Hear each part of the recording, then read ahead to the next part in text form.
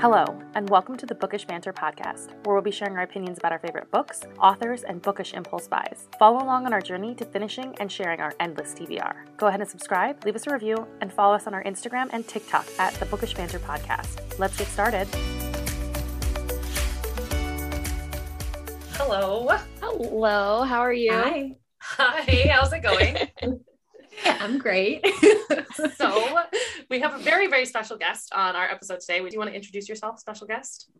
Sure. Hi, everyone. My name is Ali Hazlewood. And that's it. That's my name. Good morning to everyone, or good night. Whenever you're listening to us, thank you. Welcome. Yes. We're so excited. No, we're very excited to have you on the podcast. We were both like, who would we love to have? And I had read for anyone who may not know, if you're living under a rock, Ali is the author of the book, The Love Hypothesis. So we both had read this book and we were like, we need to have her on the podcast. She's amazing. So we were very excited that you had agreed to join us. So thank you so much for being here. I'm so excited you guys asked me. I love doing stuff like this. And you guys are amazing. We chatted a little bit before jumping on. And also I met your corgi, which was the highlight of my, I'm going to say year. So thank you. Yeah. Pippin makes an appearance every now and then. So yeah, he tends to say hello to the guests whenever they're on. Pippin, I love you. Marry me. Everybody loves Pippin. He is the best. So yeah, we just wanted to ask a few questions. If you wanted to share a little bit about kind of your journey and how you decided to write The Love Hypothesis, and a little bit how you kind of got into this. I know that you are a woman in STEM, and that was a big inspiration for it. But if you could kind of share a little bit about your journey and a little bit about you and how you became this amazing author. Thank you. So I actually started writing with fan fiction. So The Love Hypothesis used to be a fan fiction, still is a fan fiction, I guess, just very edited and very transformed. So I started writing, I think in 2017 or so. I was doing my PhD at the time, and I don't know, I think I really needed a hobby or something. I needed something that wasn't academia. And I went to the movies and I watched one of the Star Trek movies, the reboots. Maybe it was 2016. I think it was probably 2016. But anyway, I watched one of the new Star Trek movies, and I was always a big Star Trek fan. And I was like, I just want to read fan fiction about this. I need to be in this world for longer. So I started reading fan fiction. I had never read it before. I don't know. I wish I had known about fan fiction when I was like 15, but I didn't. And so my adolescence, my childhood were sad and deprived of the magic of fan fiction. But anyway, so I started reading fan fiction, and then I started writing it. Just because I had a bunch of like story ideas and I couldn't find stories that I really wanted to read. And so I started writing it a little bit. And then after that, I moved sort of like across a bunch of different fandoms, but I was just always kind of writing as a hobby. And then I moved to the Star Wars fandom, and that's kind of the fandom in which I wrote what used to be the fan fiction that The Love Hypothesis ended up morphing. Well, the fan fiction that ended up morphing into The Love Hypothesis. So it was called Head Over Feet. And I had just watched To All the Boys I've Loved Before, the Netflix adaptation. And I loved that movie so much. And I was like, I really, really want to write something about fake dating. And at the same time, there was this weird like fic exchange that was being organized within the fandom community, which was like a fic exchange is when someone is like, oh, I would really like to read this fic. And someone is like, okay, I'll write you one. And it's like one of those things that happen only in fandom, just like this pure, I am a friend, like we're friends, and we kind of like show it by writing porn for each other. It's these things that only happen in fandom. It's amazing. And so my friend Frankie was like, oh, I'd really like to read a fake dating fan fiction. And I was like, okay, I'll write you a fake dating fan fiction. And that's kind of how Head Over Feet started. I studied in academia because I was an academic. At the time, I was a postdoc, and I just really, I don't know. It's kind of like I've never really been in any other setting that is an academic. Like I've kind of always been either a student or someone who works in academia. So that's kind of how I decided to set it there. It was supposed to be like a short fan fiction, a couple of chapters, and then it became like very long. And then my agent read it, and she was like, this would be, if we edited this and changed a few things, this could be publishable, and we could turn this into something that traditional publishing might be interested in. And so I signed with my agent, and we worked on it together to like make it more kind of traditional in a way, like more similar to romance novels.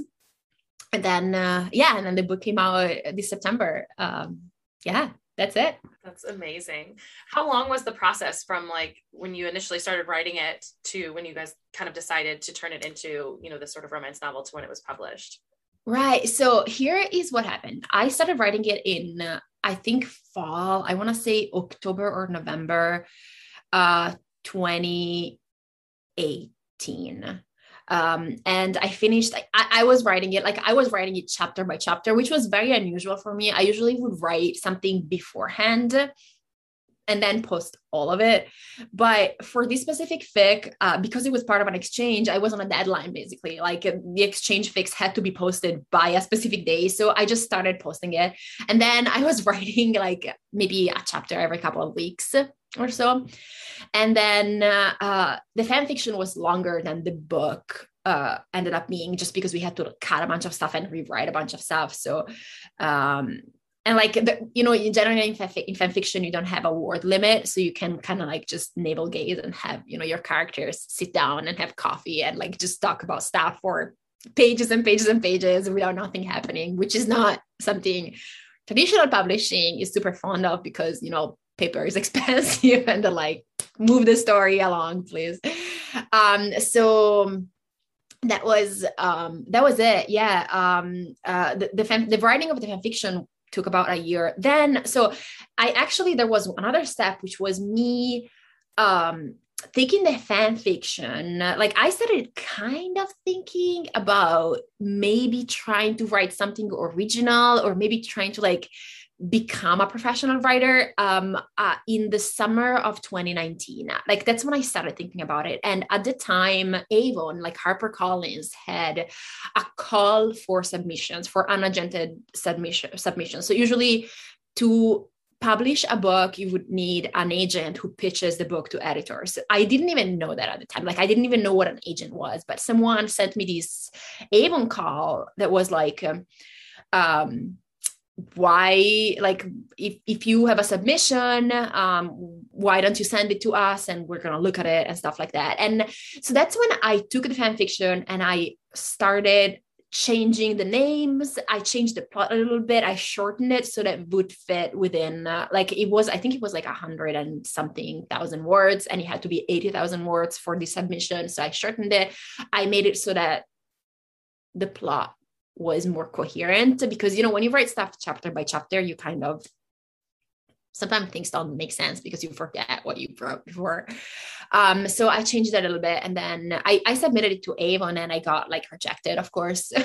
Of course. And that was it for me. Like then I was like, okay, well, it didn't work out. I at the time I was into writing fan fiction a lot, so I was like, that's it. Like I wasn't going to do anything else. But then my agent found the fan fiction, and she was like, I actually think it could work.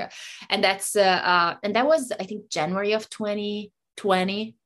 And so that's when I signed with my agent. And then we were on submission with the book for a long time. Like editors weren't very interested in it. And so I think we sold the book in August or September 2020. Again, 2020 was not a good year to be on sub or to exist or to be a human on this world. It was just a Yeah, it was a very hard year for everything. And I think publishing moved really, really slowly. My agent was like, don't lose hope. But I was like, yeah, whatever. I'm going to write another book. It was really like, once I had an agent, I started like really wanting to write more original stuff. So I was writing another book, which is going to be my second book. It's coming out next year. And so that was it really. Like, so I think the entire process, I would say in a lot of different steps, took from fall 2018 to fall 2021. So 3 years with a lot of like breaks with nothing happening. Yeah. That's quite the process. Did you have fun like during the process of, kind of wait? I know there's a lot of waiting in between, but, working with the traditional publisher and all that, was that kind of everything you thought it was going to be? So there were fun parts. I think I would say overall, yes, it was fun, but like there were also parts that weren't fun. Like when we were on submission, I said editors weren't really interested, but actually there were a couple of editors who were, and I got a lot of something that is called a revise and resubmit. So you revise, like the editor tells you, I like your style, I like your voice, I like this specific element, but the book doesn't work in its form right now. Mm-hmm. So could you change it a little bit?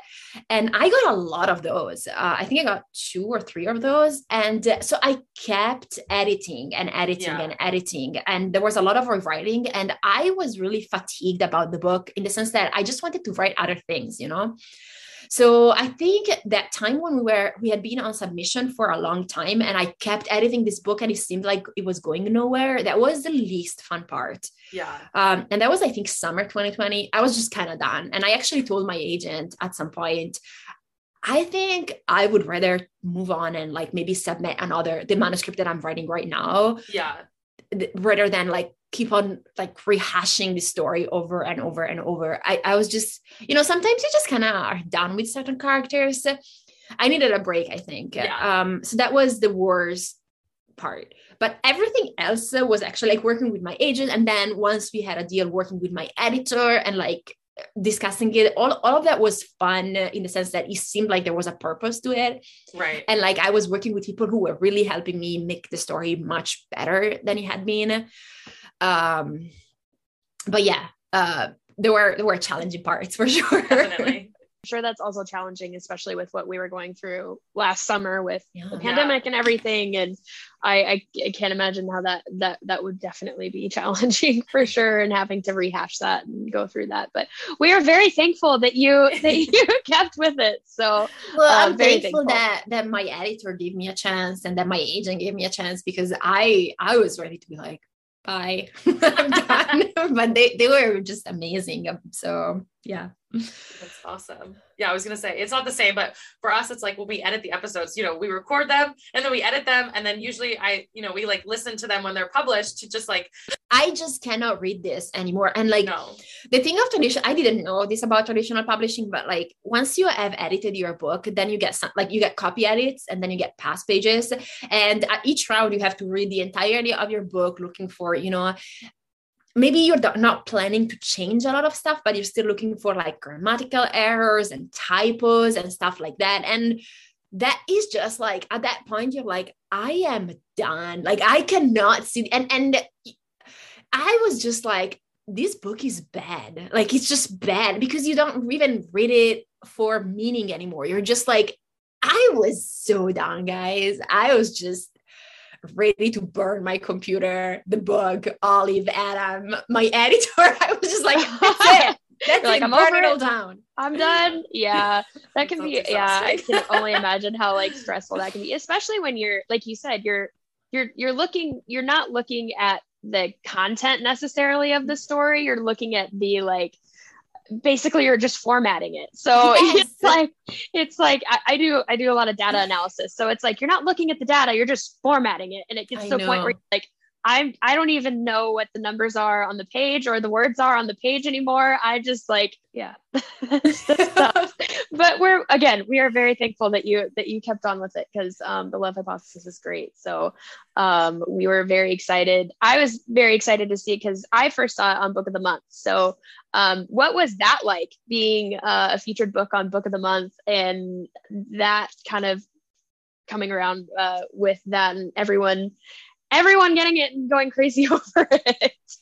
That was amazing. So my editor told me that it was going to be a book of the month about 2 months before. And I had been wanting that for the book since my friend Mia, I don't know if you've read Arsenic and Adobo by Mia P. Manansala. It's an amazing cozy mystery about Lila, who is this Filipino-American woman who she moves home after like a breakup and after a bunch of professional problems, and she starts working for her family restaurant, and her ex-boyfriend dies in the family restaurant after she serves him food, and she finds herself in the middle of this and has to solve this murder. So people won't think that she's the one who killed him. It's hilarious. I love the main character. I love Mia. Anyway, it was a book of the month pick. I want to say for April, maybe May. It was I can't. Oh. Let me see if I can. Yes! I haven't read it, but it's so good. It's hilarious. I do have it. It's been April of this year. Was it April? It's like a cozy mystery, but also like a rom-com. She's a rom-com. Yeah.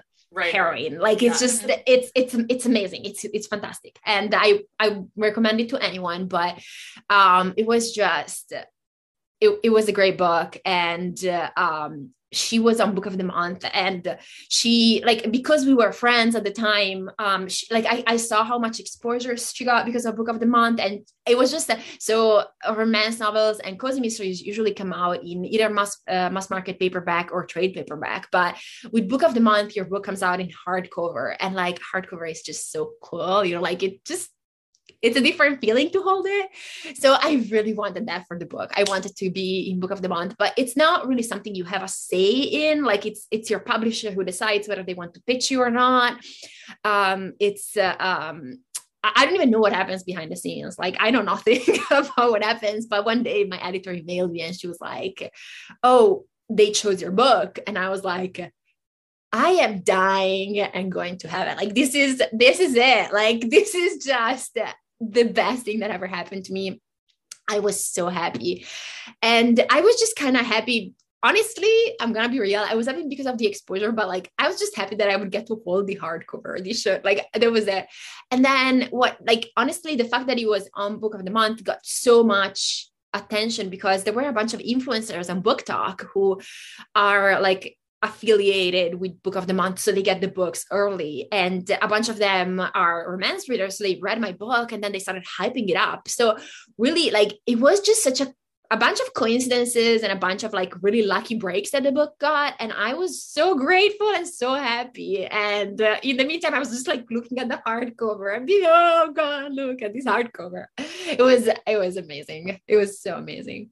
That's so awesome. Yeah, that is one thing for sure that Tatiana and I've talked about this before, about them being hardcover, because it's a lot of times, you don't, as you said, a lot of these, romance books come out in paperback, mass market, or, the just regular paperback. And having a hardcover or it's just, there's something different about it. So so we've had this conversation about hardcover books too, and it's always nice to be I've got the hardcover version of this book. It's great. So I know. And the fan artist who made the cover for my book, she's also she was in fandom with me. We've been friends since fandom, and it was just really nice to send her a copy of her art on a hardcover version. It just felt really nice to send it to her like that. It was it was just a dream, the hardcover part. Yeah We talked about that. One of the reasons we stay with book of the month is because it's I have a few of Casey McQuiston's books, One Last Stop and Red, White, and Royal Blue, and you can't get those in hardcover. And I was I just want them in a hardcover. I know. So, I have those for book of the month too, and it's amazing. Yeah. It's and they're cheap. They're cheaper than a hardcover bought from like they're cheaper than a book that comes out in hardcover. So yeah. So when your book sold out, Kirsten and I were like on our Instagram and on the podcast, and we were like, join book of the month, join book of the month. Like you can get it there. Cause so many people were saying it was sold out and the libraries had it sold out. And we were like, join book of the month, get yourself the hardcover. Like it's so worth I know. It. So my friend Lucy, we were chatting about this before, but like, so I'm not very good at social media, but my friend Lucy is like a social media genius. And she was like, okay, your book is sold out, but if people want it, they should get it through book of the month. So she did a referral link and she put it on my website. And she was like, guys, if you follow this link, you can get, and you're joining book of the month, you can get this for like this book for $5. And she got like 30 referrals or something, which means 30 free books for her, which I was like, I love this for you. This is amazing. Yeah, we're actually reading The Love Hypothesis for, we have a book club through our podcast, and we're actually reading The Love Hypothesis through that. So good. We had so much fun reading it. And I was just like, I've been telling everyone, like, you need to read this book. It's so good. And I'm like, there's a referral link. Go use the referral link and you can get it. And it's hardcover and it's amazing. So thank you guys. Of course. So what has that been like for you to kind of, publish your book basically like 2 months ago or so, and it sell out, go viral and all that kind of stuff? What's that been like for you? That was amazing. I think honestly, like the book was sold out because no one expected it to be this successful. Like my publisher, even like the day before the book was slated to come out, not with book of the month, but like the actual, trade paperback, my editor was like, so the book is not in stock anywhere, but we're going to print more copies. And I was like, okay, thank you. I think it was very unexpected for everyone. It was definitely very unexpected for me. I did not expect, like, I think I didn't know what to expect. I was very scared that the book would flop just because, like it's the thing of traditional publishing is that it's not just your book anymore. Like I was just happy that the book was going to be published, but like, it's not just you anymore. There's also your publisher and like your marketing person and your publicity person, your editor, your agent. Like there are all these people behind it. And it feels like so many people have put a lot of work in a book, and just you want it to be at least enough successful that they don't lose money on it, because it gets like a very, I feel guilty about this. Like I started feeling really, really guilty, and just, is it going to be successful enough?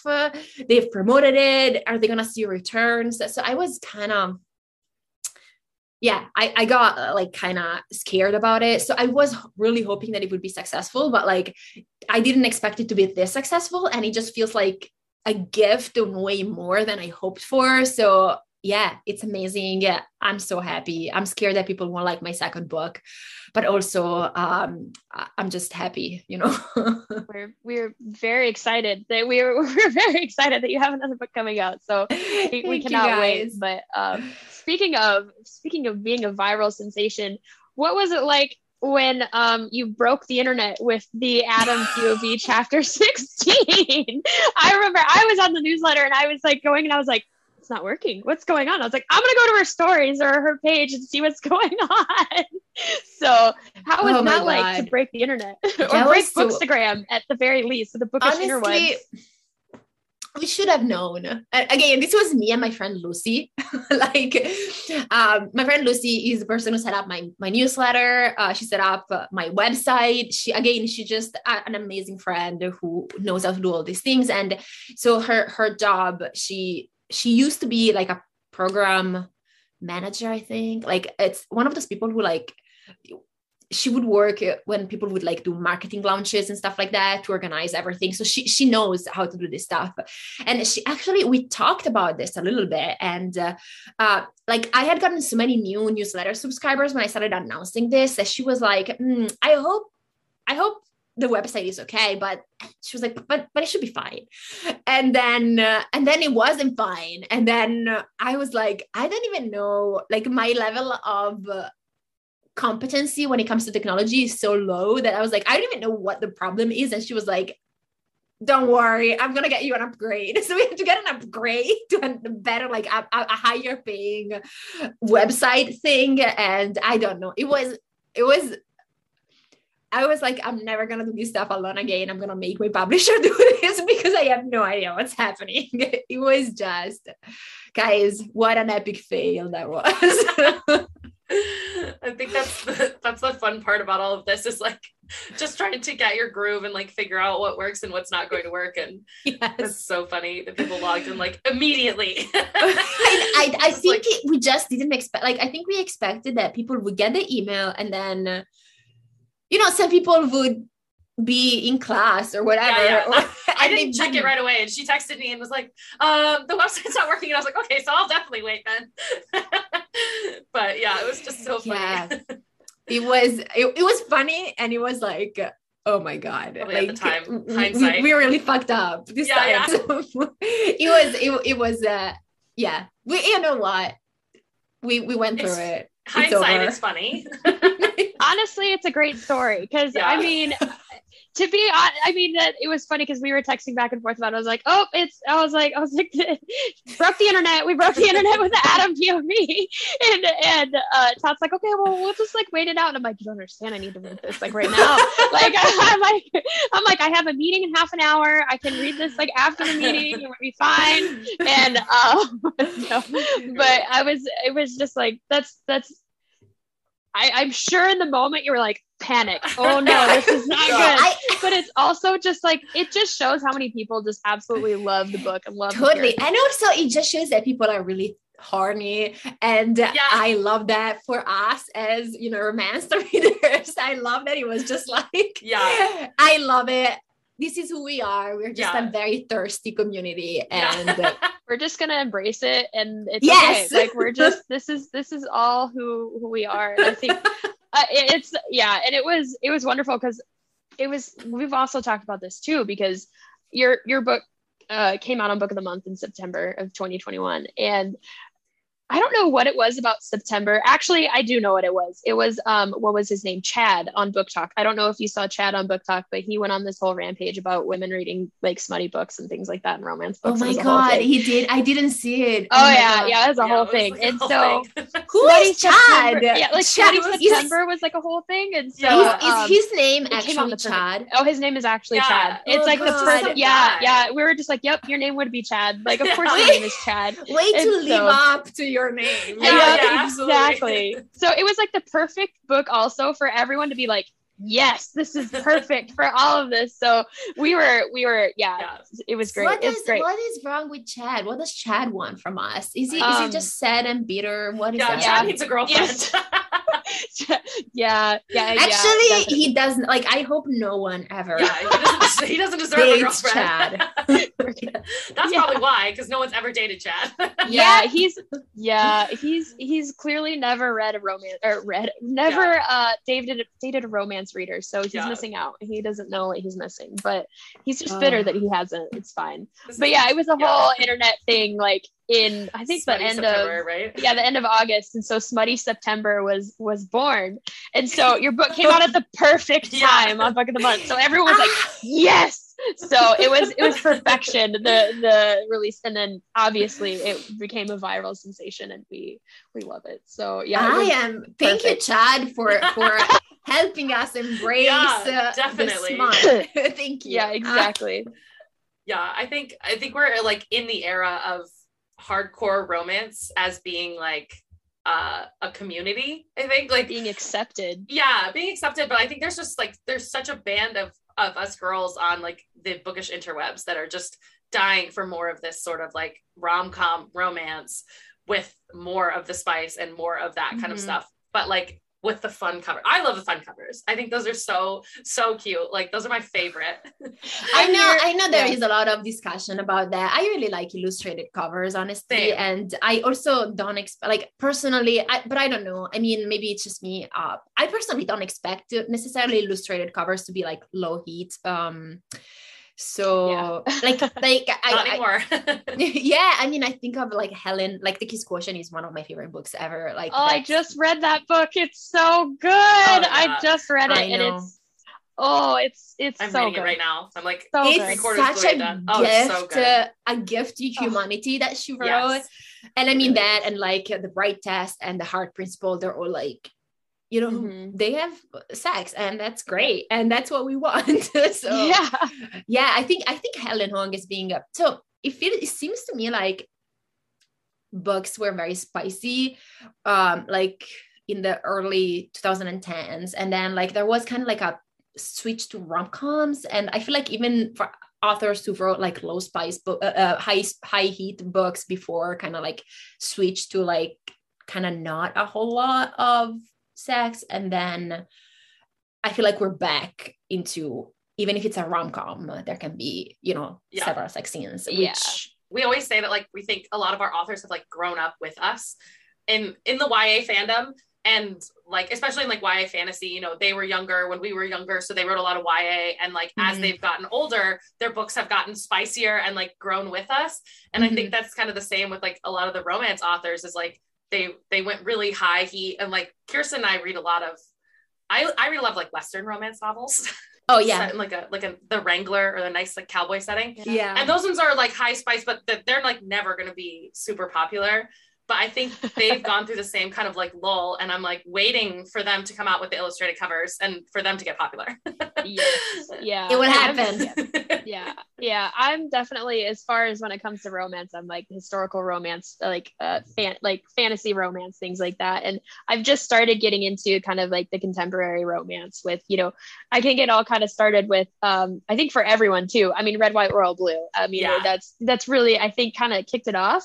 Not really kicked it off, but I think it's one of the first ones where everyone was like, okay, like this, okay, we're here for contemporary, like we can do this. And then it's it just such kind a of good book. It's so good. Yeah. So we it's been so great to kind of dive into these contemporary romances, and just, it's so funny because a lot of the covers are so deceiving. You're like, oh, this is gonna be like a cute, and not that the book isn't cute, but like it's spicy. I mean, there's some spice, and we're here for it. We're definitely here for it.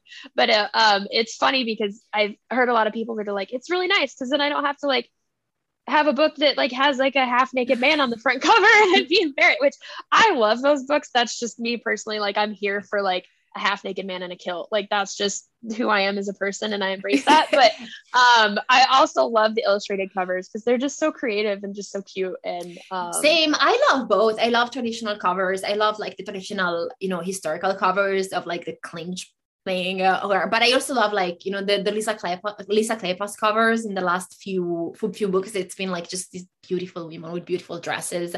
I love that. I love everything. I just think, I don't know, I think romance covers are just beautiful all over. And I don't know, did you guys see on Twitter, Does It Bang, that Twitter account? There is this Twitter account that basically, because it's getting kind of hard to know whether something is happening, like whether there's sex or not in a book, they call like, I think that the ad is at Does It Bang, but I'm not 100% sure. But it's basically they tell you whether there is sex or not in a book. And it's a community service. And I am very grateful for that. That is really good to know.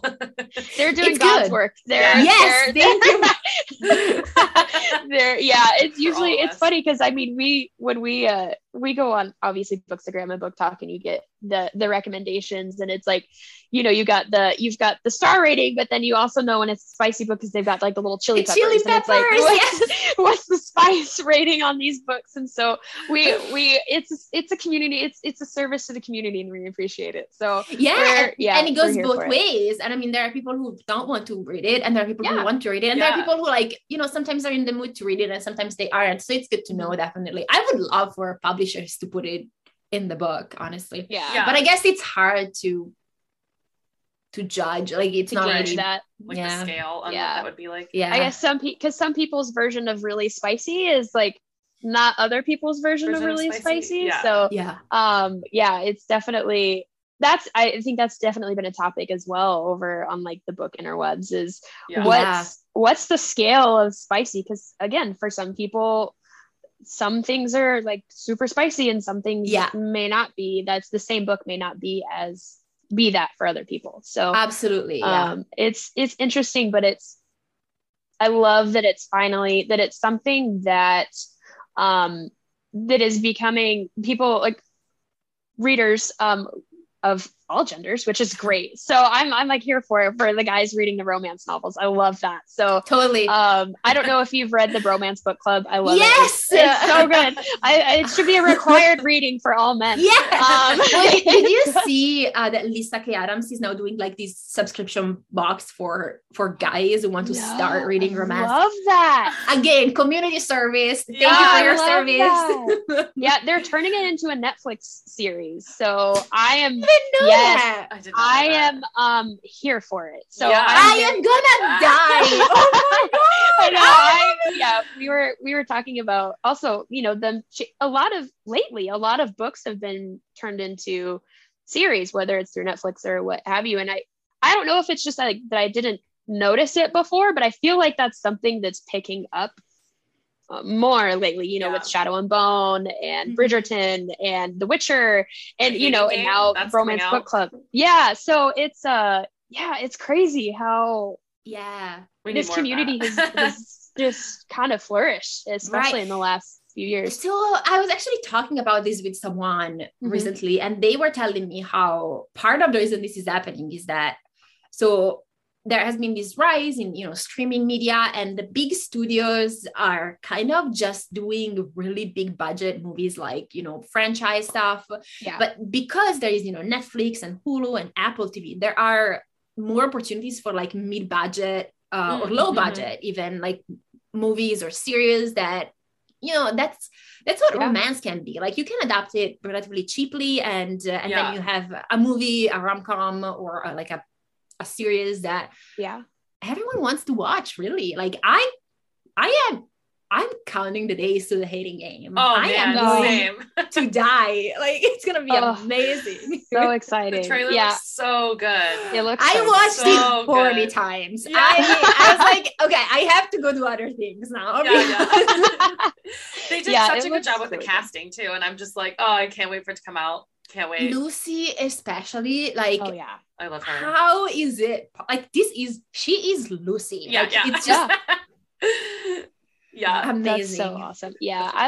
It's been great because I remember, I don't know if it was just, I think it kind of, at least what I noticed is when it started with like Bridgerton. I was a huge Bridgerton, or am still a huge Bridgerton fan. I read all of the books and everything like that, and so good. When she just so good. So it was so wonderful to see these characters come to life. I think that's part of it too, is when you're part of a fandom and you love these characters so much, seeing them come to life and seeing actors bring them to life and do it in a spectacular way is just it's a reader's dream, man. It's and just also, yes, you're 100% right, but also they didn't shy away from the romance. Like it's not like they tried to turn it into something that it wasn't. Like the episode 6 was it, and the 7, like that was like, I mean, the first 10 minutes of the first episode, it's like Anthony and the actress, like it's like in the first, like, and it's great because that's literally like that's what happens. I mean, the books are spicy, and so and I think it's funny because I think it caught everyone off guard to be like, oh, like this is like, okay, we're here for it, like this is awesome. And so I know everyone is very sad that Regé Jean is not in season 2, but I will say I'm very ready for Anthony and Kate, and it's going to be so good. So it's I'm very excited. So do you watch Sex Education?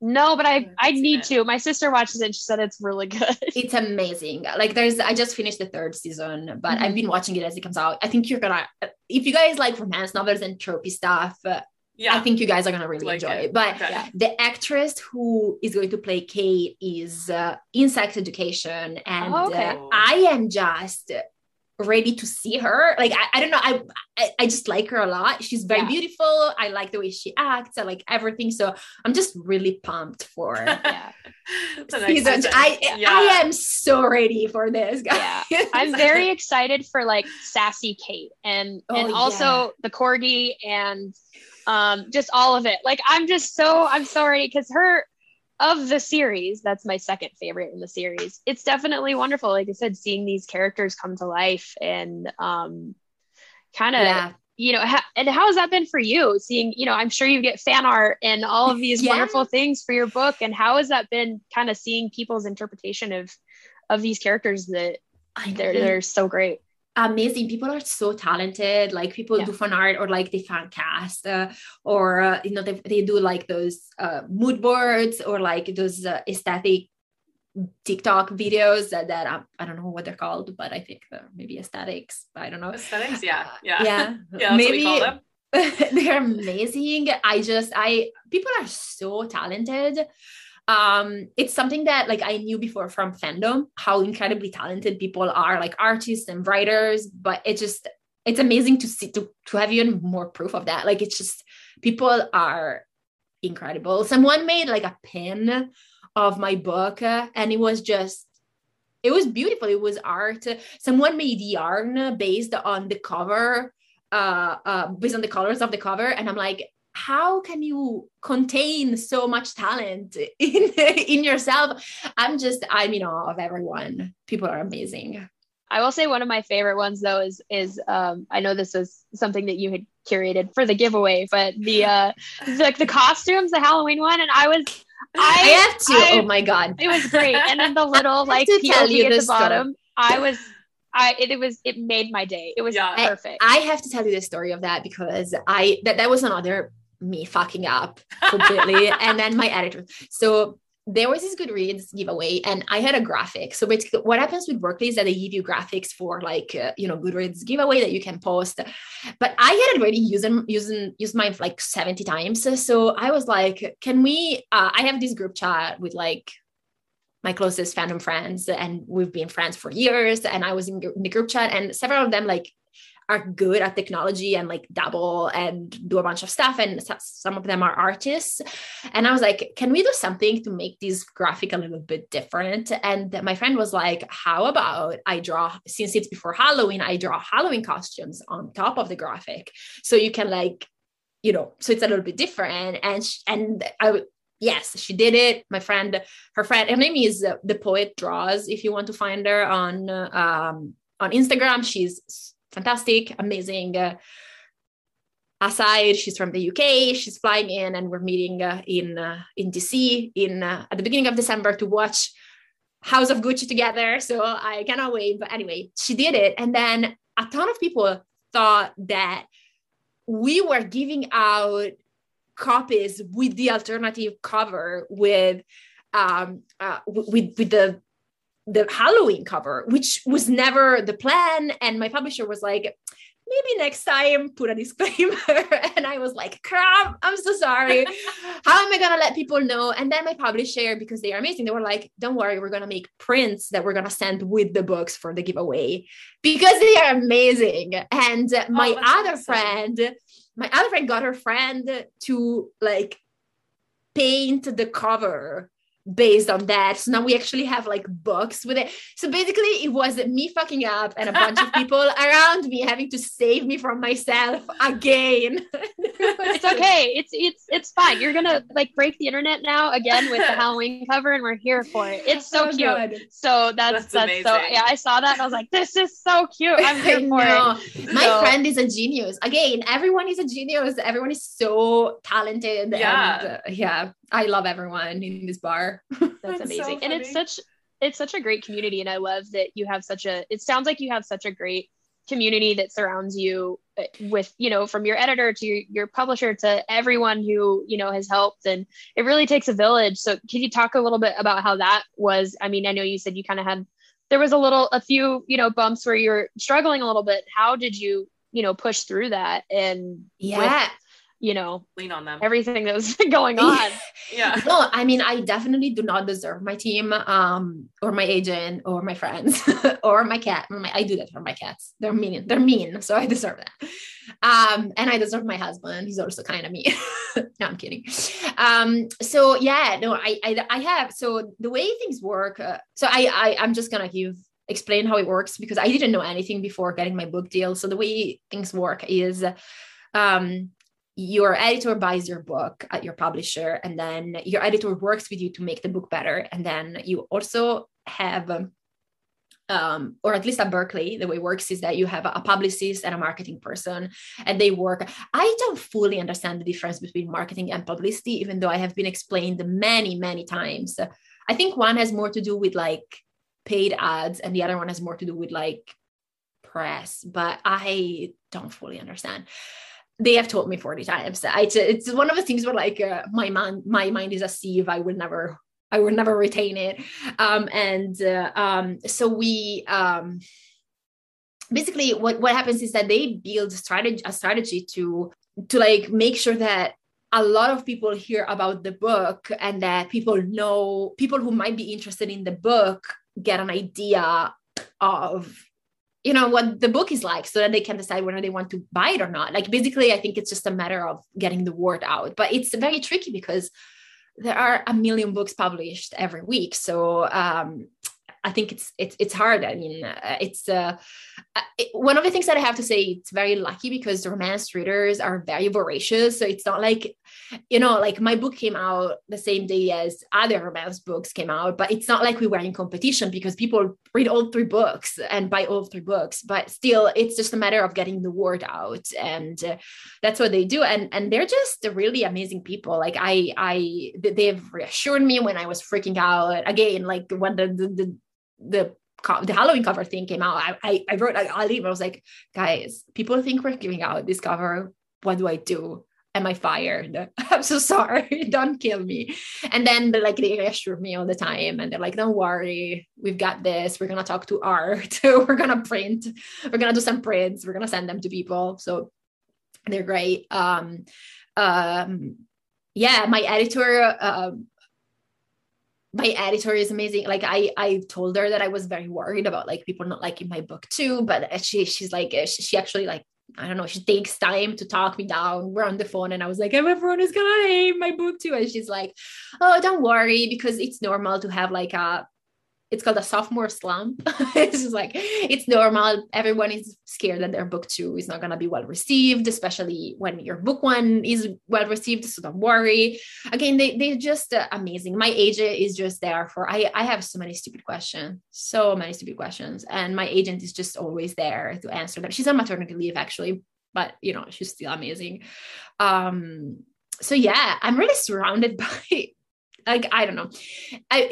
It makes me sad a little bit that it feels like, it seems to me like people don't know how much all these people who work behind the scenes do. And I wish I could convey properly to others that it's really, like you said, it's a village. And I mean, these are all the people that I talk with every day, or not every day, but like every time something comes up. But I'm sure that there are like copy editors that I don't even know of, people who like, I don't know, the art department, like all these people that I don't even have any contact with at Berkeley that are doing so much for my book. And I'm just very, very grateful. Yeah, that's it. I wish I could send all of them like coffee this morning, but I don't know who they are. So that's awesome. That's so cool to hear too, because I feel like I haven't heard a ton about the publishing industry, but everyone talks about like, you know, how much work it is and how much effort. And it's really cool to see someone come into it and have such like a positive experience, go through the whole thing and realize like, you know, it does take a ton of work, but it's so worth it in the end. And especially for us as readers, like we love to see all that, but we don't know, you know, kind of what goes on in the background. I mean, I'm going to be real. I've heard so many, like a lot of the authors. So we have like these debut groups where we talk with other debut authors and we talk about our anxieties. And some of the authors that I've talked to are maybe debut for adult fiction, but they have published a young adult before, or, you know, stuff like that, or maybe their debut for romance, but they've published thriller, something like that. So we've been talking about this stuff, and like so many people have had terrifying experiences with publishers. Like it's not something I take for granted that my publisher has been so supportive of me, because I have heard really bad stuff. Like I've heard bad things about editors, about, you know, people not getting any support, people like publishers just like dropping the book out and like not promoting it at all. I've heard of like publishers just not even posting on their own social media feeds that a book is out and things like that. Like, and Berkeley has just been amazing. I feel like we all agree in my debut group that like all have had really good experiences with our publisher. So I hope they buy more books for me so I can stay with them. Well, that also helps too. I mean, especially when you have that support and people being able to back you and be like, it's going to be okay. Like we'll figure it out. I feel like, unfortunately, if something bad does happen and they have a bad experience, that sometimes, obviously puts them off of maybe writing in the future or doing something in the future, and which is sad, because that's stories. I know someone who didn't write for 5 years following their first. Oh, wow.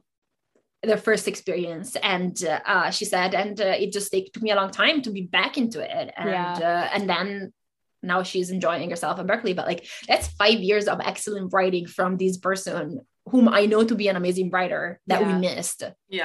But and it's like missing on those stories and those amazing ideas, and it makes me sad that people would have to experience that. But I'm very happy that you had a great experience. So that just makes it all the better. Thank you, guys. Yeah.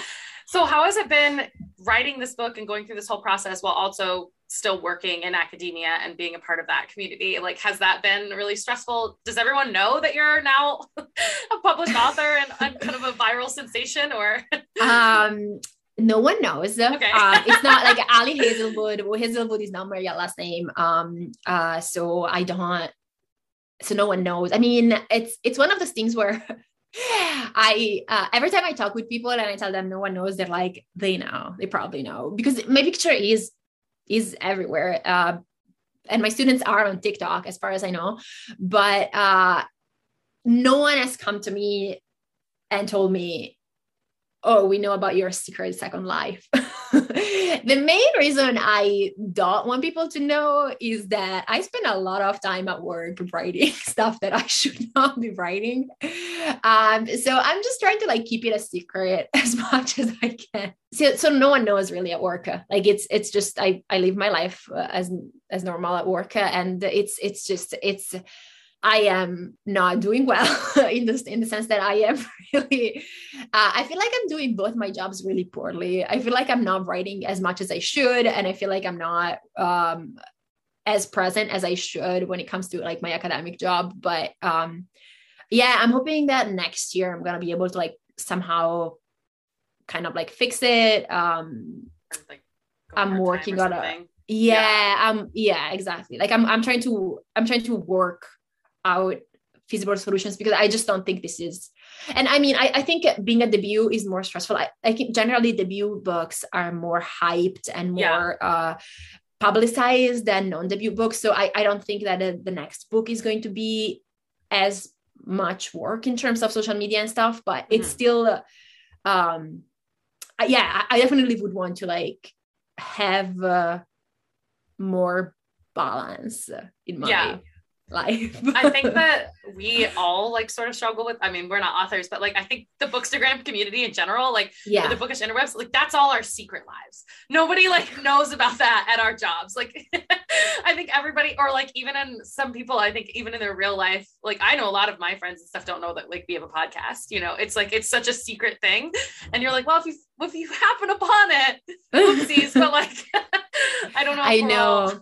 Thriving, really. I know it's hard to just explain. I also it was hard. Before being an author, I was in fandom, right? And I feel like there is a lot of people, a lot of judgment about fan, oh, do you really spend so much time writing thousands and thousands of words about fictional characters, especially for an adult woman? There is this idea that once you're 30, you should just be all about, knitting and children and taxes, and that's it. That's the end of having fun. And it hasn't been like that for me. I feel like I started writing and being interested in fandom in my late 20s. So that's I'm having fun with fandom and with media, but it felt for so long I had to hide it from people. And right now I don't particularly hide. I mean, right now I hide the book thing mostly, like I said before, because I'm not working enough in my day job. But for a long time I felt like I had to hide the fact that I was in fandom, and yeah, it's tricky. It's weird. People ask you, what are your hobbies? And you're like, I read. Oh, what do you read? I definitely feel like that's something for a lot of people, especially on the bookish interwebs. I mean, I feel like there's two distinct categories when it comes to like readers. So there's like, and neither of them are better or worse than the other. You know, I feel like those of us that are on like the bookish interwebs, those that read a lot of romance or YA or books that aren't quote unquote traditionally like looked upon as being like you say in a job interview. Yeah, or as literature, it's like you being a reader. And then there's the other side where it's like, you know, the very like serious classic books or anything, you know, or like just very biographies. Very intense. I think there's kind of those two distinct worlds. And so when you say you're a reader, people are like, oh, like what do you read? And they expect you to say like, I don't know, like, and you say romance, they're like, oh, so like Jane Austen. And you're like, no, not really. Like, you know, since the 1700s. Yeah. You're like, oh, no, not necessarily. But I think more people read those genres, like the genres that are more prevalent on the bookish interwebs than people like to let on. And I feel like people felt like it was their like guilty pleasure or like dirty little secret. But now everyone's like, oh, so you read that too. Okay. It's not just me who like has to like, like spirit away the like all the romance books that I like, you know, wear a hood and like get your little hoodie and like hide your romance books that you're buying at Barnes and Noble or something. But yeah, it's very which that every time I think of that, it reminds me of the romance book club when they're like go into the store and they're all like buying their romance. They're like, we're gonna be proud and buy our romance books, and I just love that. But I mean, I feel like people have been judged for reading that. And they're like, well, that's not. I mean, Chad is there. Yeah. I mean, there are many the whole internet, really. 100%. I think you're right. But also, like, I think I don't want to misquote data, but I am like almost sure that romance is the most sold category. Is it? Have you heard of this too? I've heard that. There's just, I think it's the capacity. Like there's just so many romance books and people buy them that it has to be, right? It's gotta be. Yeah. I mean, it's something that there's this kind of stigma around, I feel like, or at least there was more of a stigma around like romance readers. And it's just like, I don't know. It's just kind of, that's been something that at least I've experienced in the past. Yeah, no, it's right there. I'm sure it is. And you know, screw people. Like, no, I get it. I think that's it. Like it's 100% there. I think it's been so nice too, like going into these larger bookstores and even into like small independent ones, but definitely like Barnes and Noble, you go in and there's a whole section that's like rom-coms or like romance with those illustrated covers. And I think that has done a lot for the industry. And I love to like see that growth, because I think people thought before, you know, it was all just like only like Julia Quinn books or only, you know, Nicholas Sparks or something like that. That was just very like the mass market paperback that you buy for $3 in like the discount bin at Walmart. And now it's like, it's this whole genre that it always has been, but I think it's grown so much, and like we love to see that. And I think it's no, definitely. I mean, it's romance was always there and it always had legitimacy. However, it's nice that, you know, there is a new audience that has been reached by the illustrated covers or by the label rom-com. And I see in a way why, like, I see that it can be irritating for people who have been, you know, reading romance since, and I read romance before the rom-com before the rom-com era. Like I read erotica in, when I was a teenager. I did it. I know I shouldn't have, but I did. And I mean, I totally understand when people are like, I think sometimes the reaction to people who say they don't like illustrated covers, I think the reaction could be, romance was good and romance was fine even when it was like just a man's torso on the cover or like the clinch hug or whatever. And I 100% agree with them.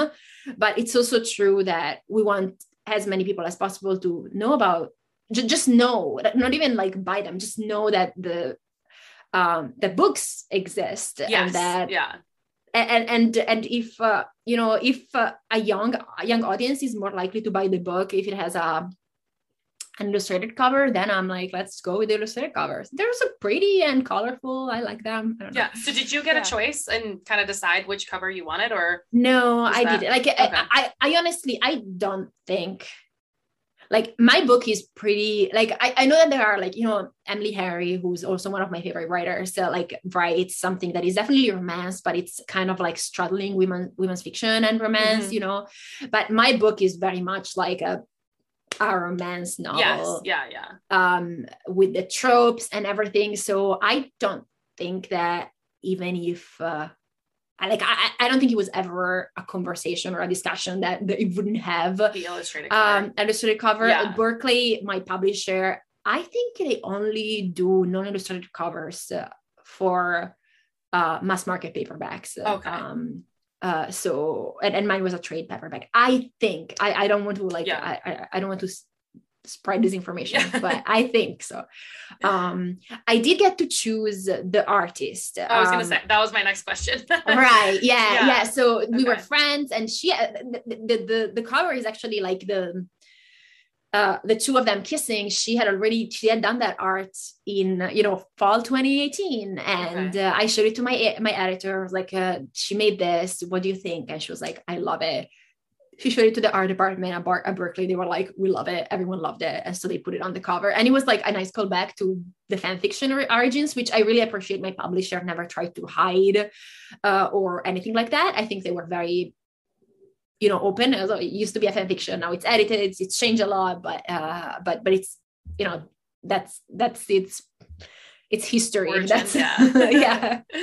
That's awesome. So, yeah, the colors are amazing. I love them so much. I actually I like painted my edges this weekend to match, or this week. Oh, and I was like, it looks so good. They're so Wait, pretty. did I see this is the story? Yeah. It was you. Oh my God, I love them. It was like, was it the blue and like ombre? Yeah.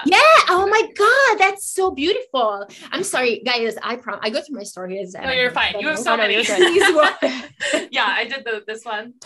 It turned out so good, and I was like, I just love the color so much. I was like, I have to put this on the pages. Amazing. Yeah. I didn't even know it could really be done at home. Honestly, I thought it was like a super professional thing. Amazing. I love it. It takes a long time, but it's a process, but it's fun. Yeah.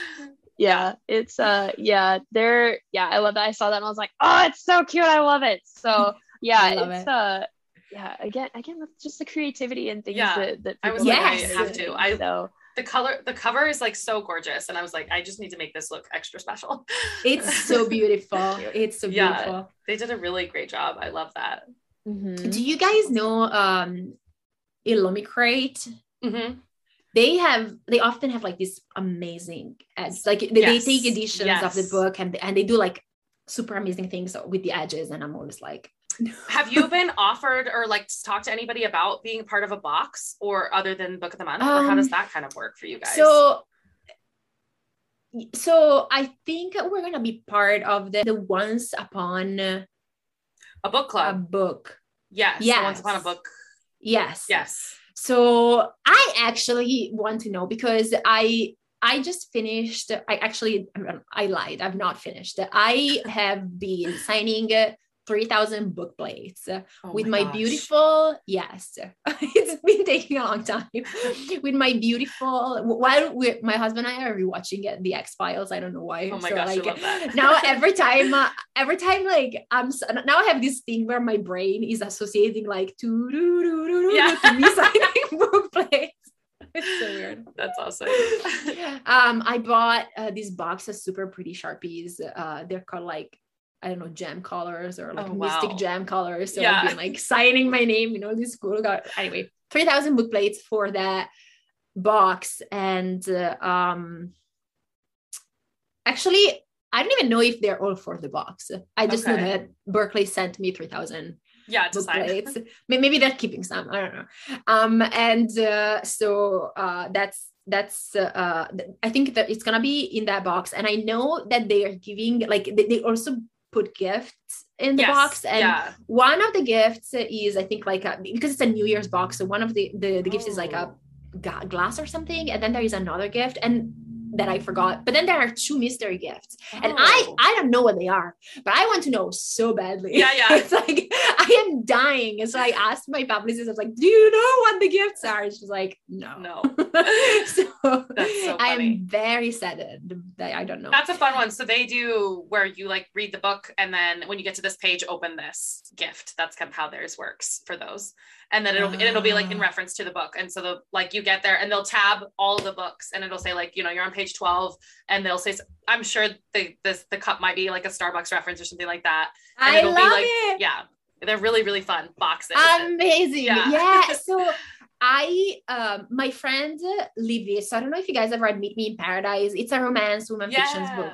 It's such a good book. It's a love story, but there's also it's also the story of 2 sisters, and her book was part of this Once Upon a Book Club box, where I didn't order the box, which I am so upset about, because the gifts inside were amazing, and they were like related to the book, and that was the one with the microphone, right? Like they got yes. It was amazing. I was like, what? Yeah, I hadn't joined yet, and I was like, oh my gosh, I need this box. I know. Same. I was like, this is the best thing I've ever seen in my life. And the book also is fantastic. And like there is a specific piece of jewelry that is significant for the book, and they included it in the box. And I was like, this is amazing. So when they told me that they had chosen my book for the New Year's box or whatever, I was so happy. I was over the moon. That's the only box that I know of. But I would die for Illumicrate, because they do a great job. Because they're so good. So I don't know if anyone from Illumicrate is here. Hi. Hi. I would pay you literally to make one box with my book that I can buy. Yeah. We're here for like the sprayed edges and the foil and all of it. Like we're here for it too. You only have to make one box. That's it. For me, it's fine. Thank you. That would be amazing. Thanks. That's awesome. That's so fun. Yeah. So you are a bit of a world traveler. Kirsten and I love to travel, so we'd love to hear a little bit about kind of your growing up. I know you've lived a bunch of different places. If you want to chat a little bit about that. Definitely. So I grew up in Italy, and then I did an exchange in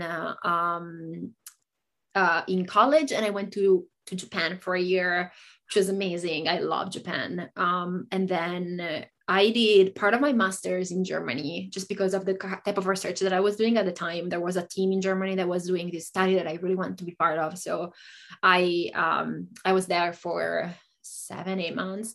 Okay. And then I moved to the US for my PhD. And then I guess I just kind of ended up staying because, I met my husband here, and then we got married, and then we have the cats, and we just cannot leave the cats. Yeah.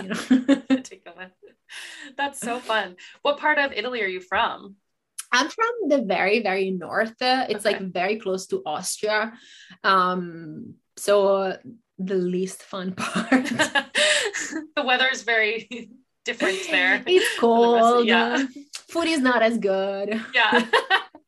That's really fun. I went to Italy last year. It was amazing. It was so beautiful. I did not last year, sorry, 2019. I did a big Euro tour.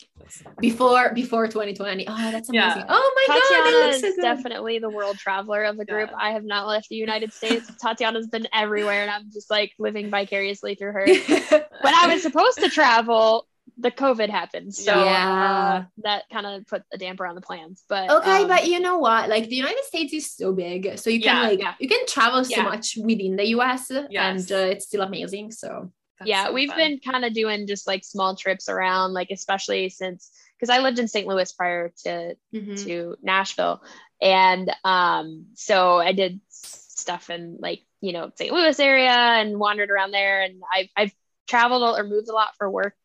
So that's been kind of fun exploring, but the US has a lot to offer. And I think sometimes we being American, we like forget about it. We're like, oh, it's fine. It's like someone living in California doesn't go to Disneyland because it's just like there or the beach or whatever, you know? So it's, I think sometimes we forget about how great, you know, we've got like the national parks and things like that too, but I still would love to go to Europe. That's the hope one day. That's a dream. I mean, this pandemic will be over at some point. It's gotta be, right? Yeah. What's kind of your favorite place that you've lived? No pressure. I really like Germany. Same. I was in Tübingen, which is in the south of Germany, and I it was really great. But I also love Japan so much. Where did you go? It's so hard to tell. I was in Tokyo. Oh, okay, yeah, Tokyo. But then I traveled around, and like everyone was so beautiful. You know, I really can't just make a decision. All of them. I did live in Nashville, and I did love Nashville. I also Nashville. That's where I got my cat, so it will always have a special place in my heart. Yeah, yeah. Never forget Nashville. That's so fun.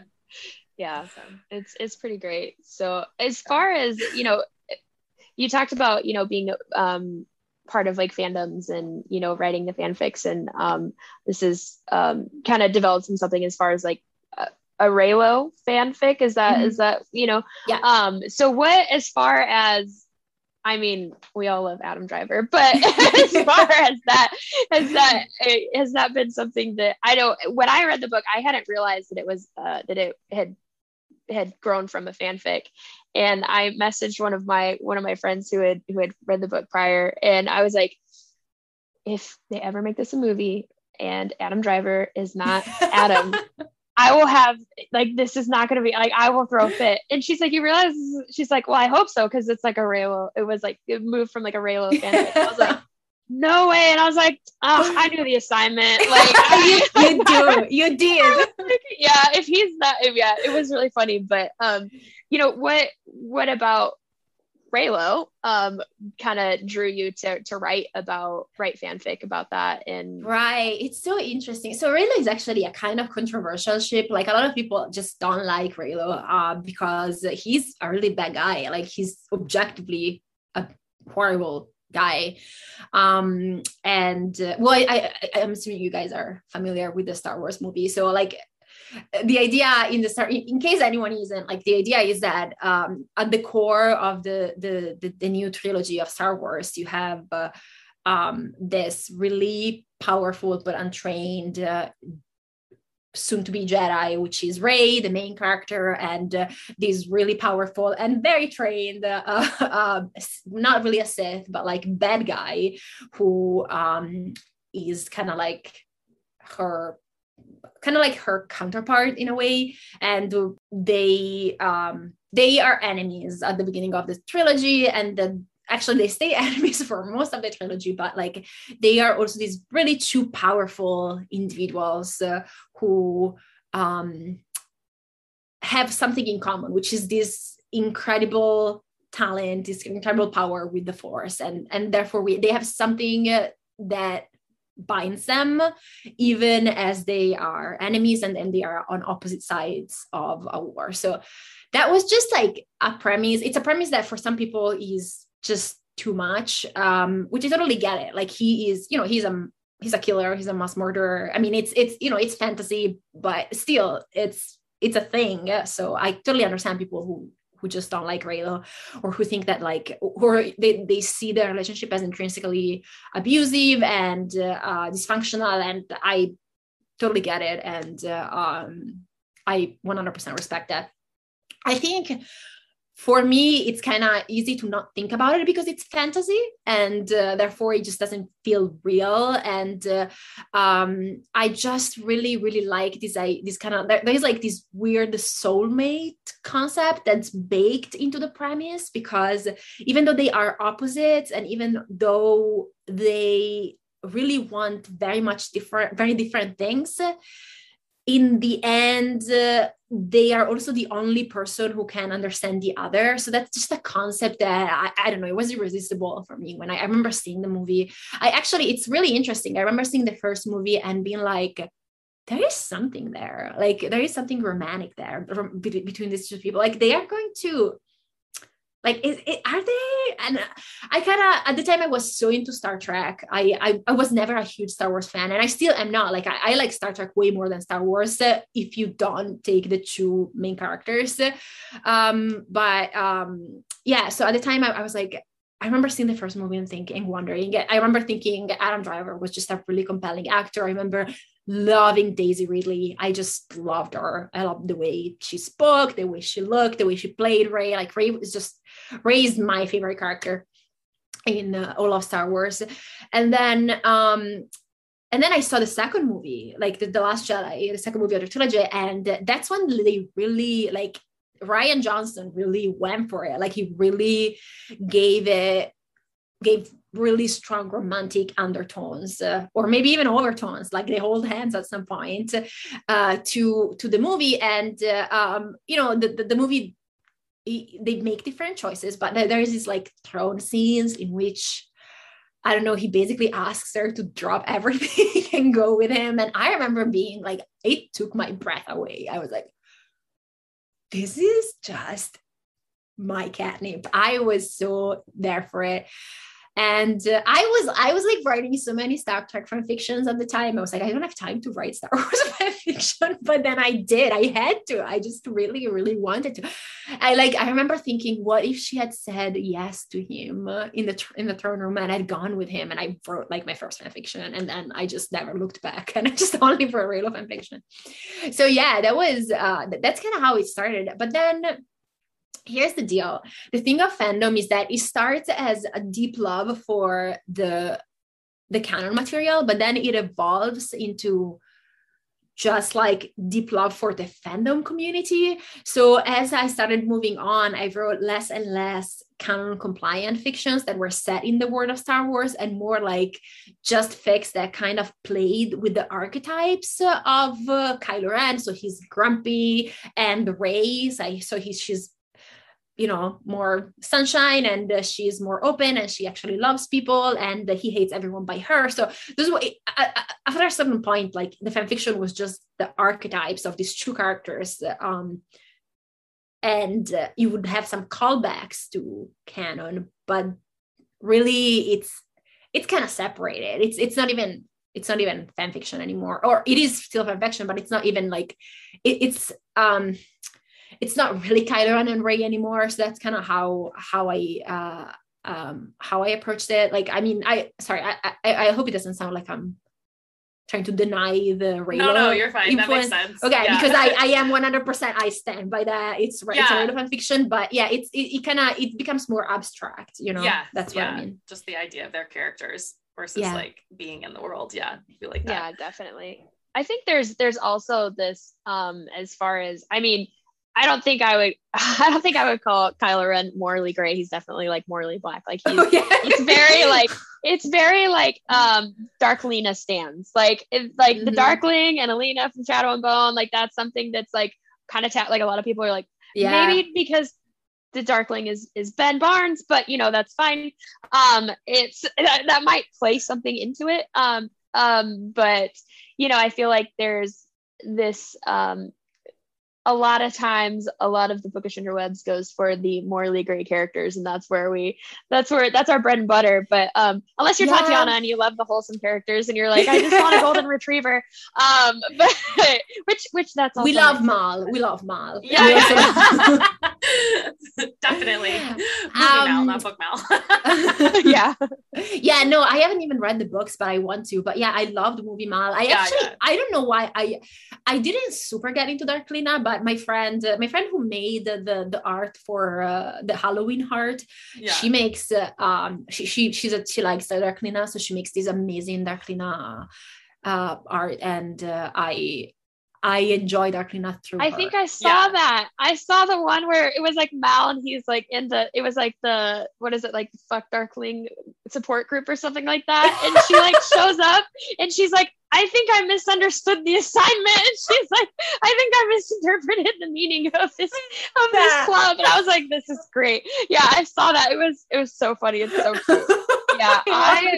I'm amazing. a Darkling stan. The Darkling is definitely more, he is not a good person, but I also love Okay, but Benedict. you know what? And again, I haven't read the book, so I don't know what I'm talking about. But based on the show, like, here's the thing: he's a bad character, but I feel like there is enough work that is done to make you feel for him. Like, is he bad? Yes, but you kind of can see how he got to be there, and that's part of but you why don't he get that. You don't really get that in the book. So you kind of have to like suss it through. There's some extra chapters that are like in the book that you kind of read and figure out a little bit more about his past. But you don't get a lot of that info. And I think that was something that was really requested from the fandom for Shadow and Bone, because we're like, we want more backstory. We want more from about the Darkling and what all brought that him to this point. All that there are those scenes in the Yeah. past where he has like a mullet. He's not very Those are not in the book. No. So there's like the original version, which I had read the original version, and there is no like extra story. And then Kirsten had read the new print, which is like those new covers that aren't the ones of like, you know, the building on them. They're the ones with the each individual animal. And that one has a backstory, but it's not the same one that they showed in the season 1 show. There's like that backstory doesn't exist. But that was something too. I mean, when they talked with Lee Bardugo, she's like, I really wanted to kind of, because she's like, I wanted to give the fans what they wanted. They wanted more backstory from the Darkling. And again, the Darkling is, he's not a good person, but you also, you get some backstory into how he became who he became. And that's, that helps making bad characters compelling in a way. Yeah. Like it's you know, it's fiction versus reality. Like, we know we wouldn't like. Yeah, in real life, you're like, that's a red flag. Murdering many people is like, not good. But like, maybe you think about it in real life. But like in fantasy, we can like maybe forgive it a little bit. But like, in real life, red flag. But like here in this book, in this world, we're here for it. So the Shadow and Bone trilogy is the book done? Like, is it over? Okay. So we know whether the Darkling is going to get redemption or not.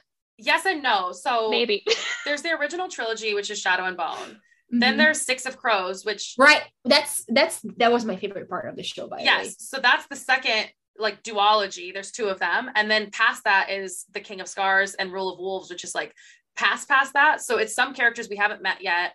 One character we have met, and it's sort of the conclusion. But there's a rumor. She said she was done with the Grishaverse, like she's done writing. But the ending of Rule of Wolves makes it seem like it's not. And there's a rumor that she might do it. It would just be like years from now. So there's basically 7 books total. There's also a rumor that the show is going to take a different turn or tone with the Darkling than it did in the books. And it already has. I mean, it's in the first season, you definitely, after reading the books and stuff like that, and then watching the show, there's definitely a turn in, again, you get more backstory for the Darkling and things like that. So it'll be interesting to see how it kind of changes from, but I mean, even the characters too. Like Shomal is so much better than Book. He's a Book good Mal guy. Yeah. Shomal is great. Shomal is the Mal that we deserved. The Book Mal is not a great guy. Great. But he's kind of a hoe. He's really bad in the book. So yeah, he's not a great person either. It's so hard to imagine him because he's such a good guy in the show. Like he's really sleazy in the book. He's like sleeping with a bunch of girls. It's really bad. But they did really well with it as far as the changes that they made, and obviously bringing in the drugs and all of that was wonderful. So I'm here for the Crows. The Crows Nina is my girl. So I love the Nina, and they told me he dies, and I am very sad. Spoiler alert, he dies. I'm a crier when it comes to books. Or books or shows or anything. Like I cry. It's bad.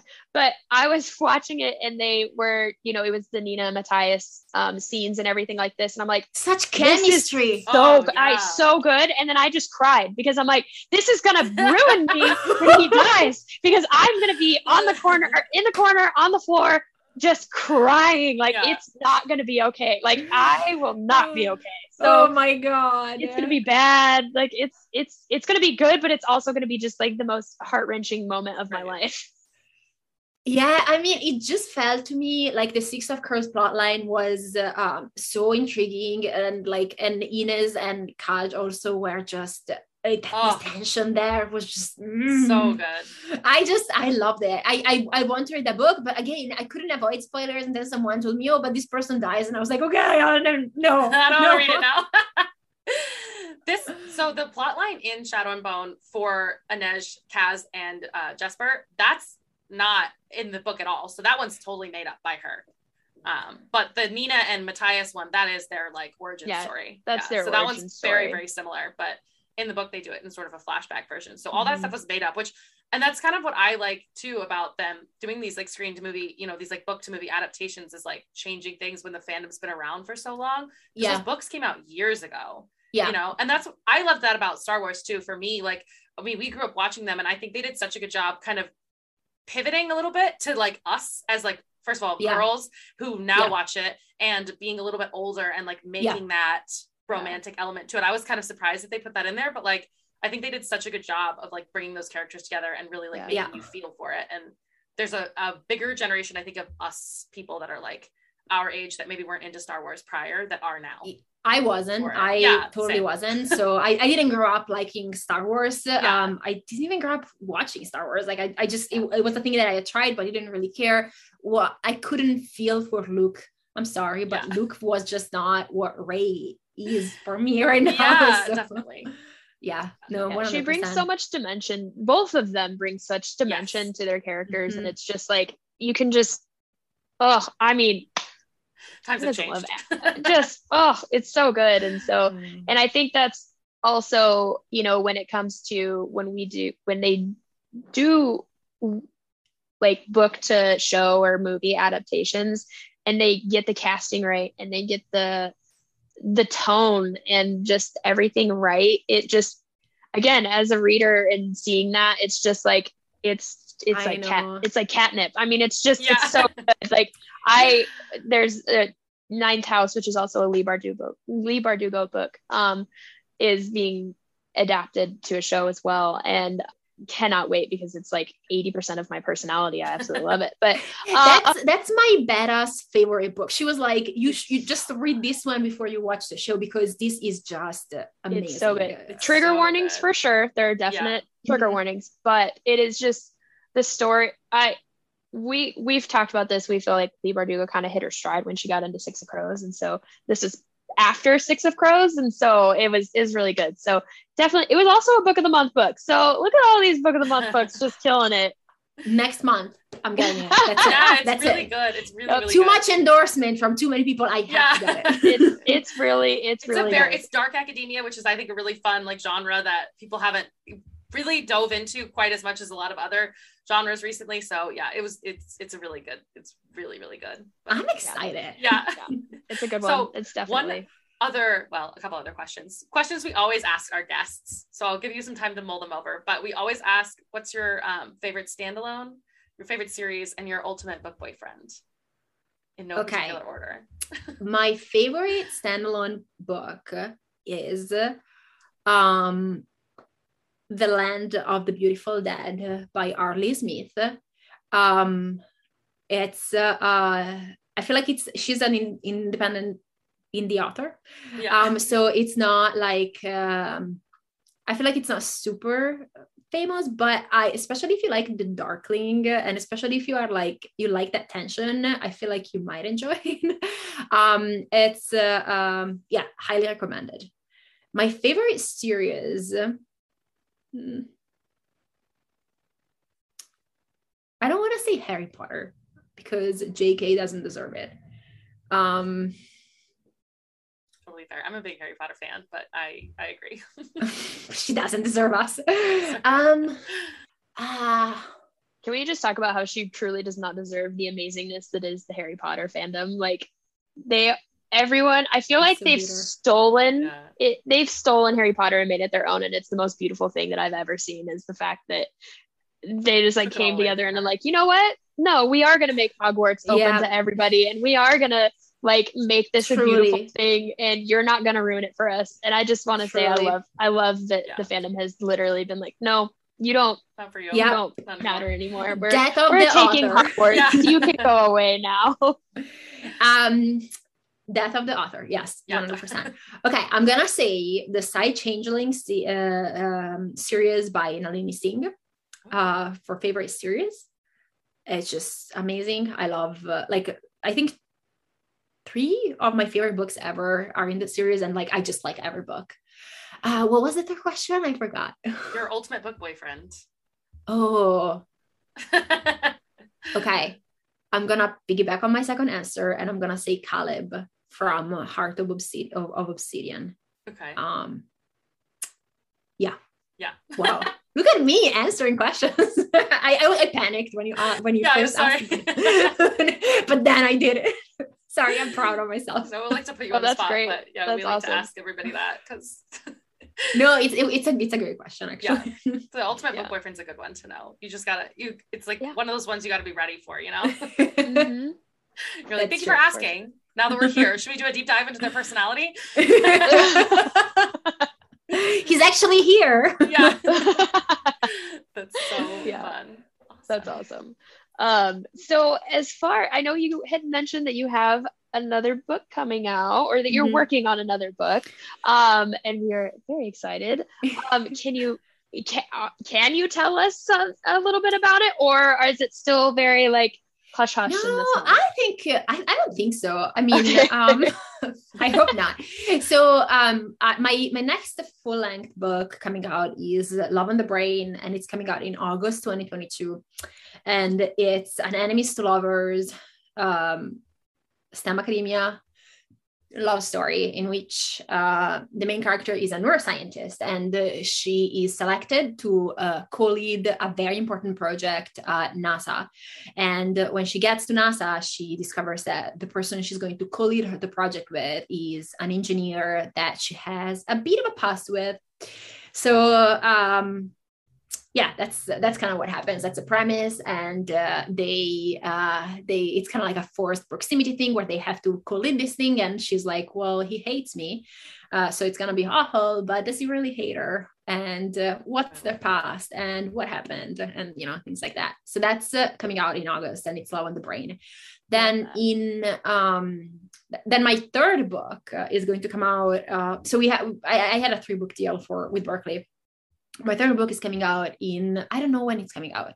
And actually, I'm not going to talk about my third book because it hasn't been officially accepted by my editor. So there might be no third book yet. Just know that there's a third book. Maybe. Maybe. I have 3 novellas coming out in I think it's starting from February. They are coming out February, March, and April in audio, and then May, June, and July in ebook, and then I think they're going to come out in physical paperback, I think. Yes, in the following year.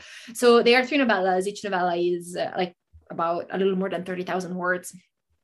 And they're about 3 best friends who are engineers, and they go to grad school together, and then they go their separate ways to get their jobs, and they find love with their professional rivals. So it's kind of like, again, there are 3 enemies to lovers novellas.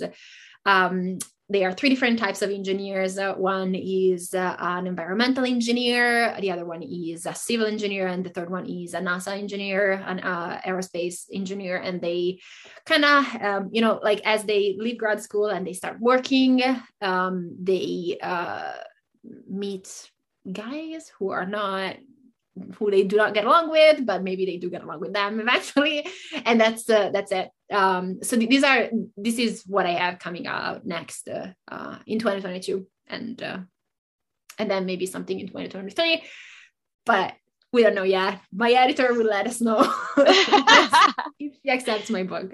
That's so exciting.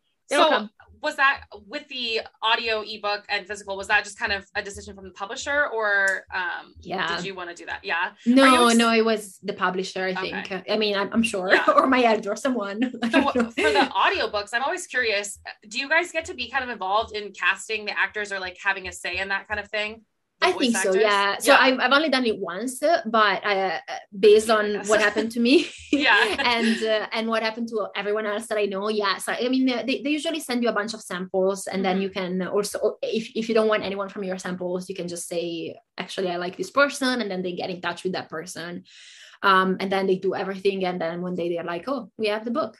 That's and it's also like I'm kind of shocked by how close, like I think I always said that the audiobook was recorded months and months before, but they actually record the audiobook like in the month before the book comes out, which I never knew. But you get a thing, like I feel like the publisher is very, like, or at least my publisher is very good at kind of asking you things like, are you okay with this? Is this fine? Even things that objectively they might have to do, like they first check with you whether you want, whether you have like strong objections. So that's something I really appreciate. That's awesome. I really love audiobooks. So I'm always like curious as to how those are like curated because I can't listen to audiobooks. Like I just cannot. I just get distracted. I don't know why. So same. Fair. Yeah, I do it when I drive and stuff like that, and I've tried to start doing it when I work out. I'm trying to like advocate people to audiobooks, but I want to get into it because like there are so many things that I could do while listening. But I just can't seem to be able. You have to be doing like nothing where you're like looking at something else, or like you can't be like checking messages or doing anything like that. I always do it when I can't use my hands, so like when I drive or when I'm going to the gym or like cleaning or something. But I love audiobooks, and I just recently like gotten back into this last year, and I'm always curious as like how they come about, like who makes the decision to be like, we're gonna make this also into an audiobook. So that's really cool. I think for Berkeley most books are automatically made, but I actually have no idea. That's so fun though. I'm excited. I'm excited for 3 audiobooks in the next like couple months. So. Oh, I'm glad. Thank you. Very exciting. That'll be really fun. So a lot of these characters are based in, STEM fields, and you yourself are a STEM academic. I'm assuming that was a huge play in as far as wanting to kind of advocate for, women in STEM and, getting more of that experience as far as like what that might seem, what that entails being a woman in STEM. And so how did that play in, writing the book? I loved how you characterized on her in her fighting the good fight and doing what needs to be done to, advocate for women in STEM and fields that are maybe more male dominated. So that was really cool to see as well. So can you talk a little bit about that as far as? I mean, definitely that was inspired a lot from my experience. Like I did feel like we kind of stuck up for each other a lot. Like, and it was just nice. There was like a degree. I was the only woman in my cohort during my PhD, but there were women in my lab.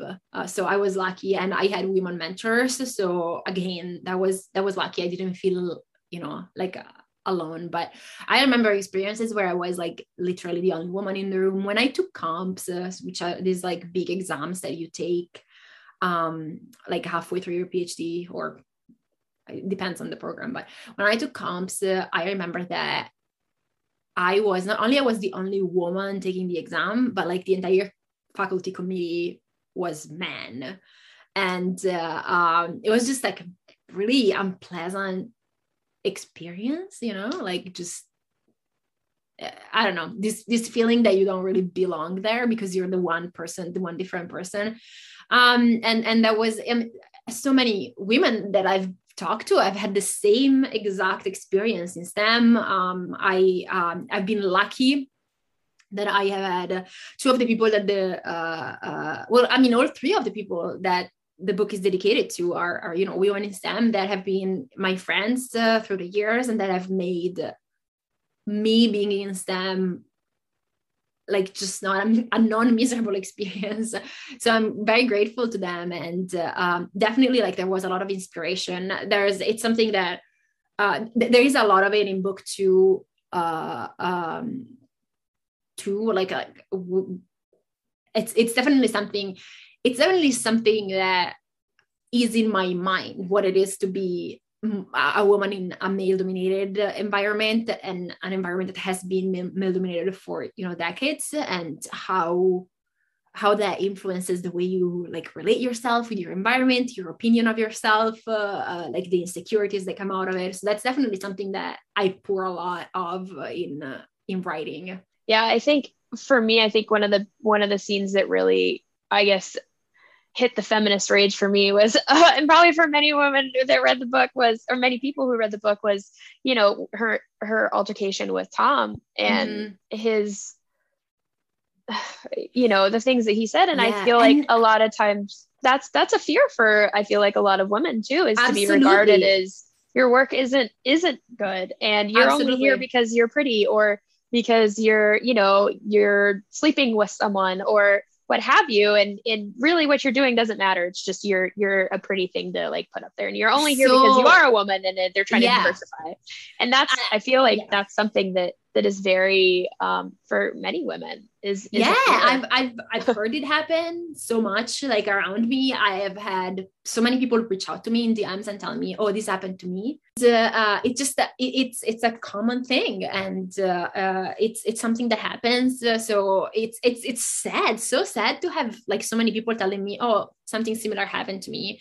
It's also just generally sad to be a woman in STEM and to see that there are all these like cases of powerful white men who like have been implicated in sexual harassment scandals, that have been maybe corroborated as well, and then just kind of like move from a position to another institution, and that like there are really no repercussions. I feel like academia hasn't really had its Me Too movement yet, or maybe it has, but like not its Me Too moment. Like I feel like there still is very little accountability.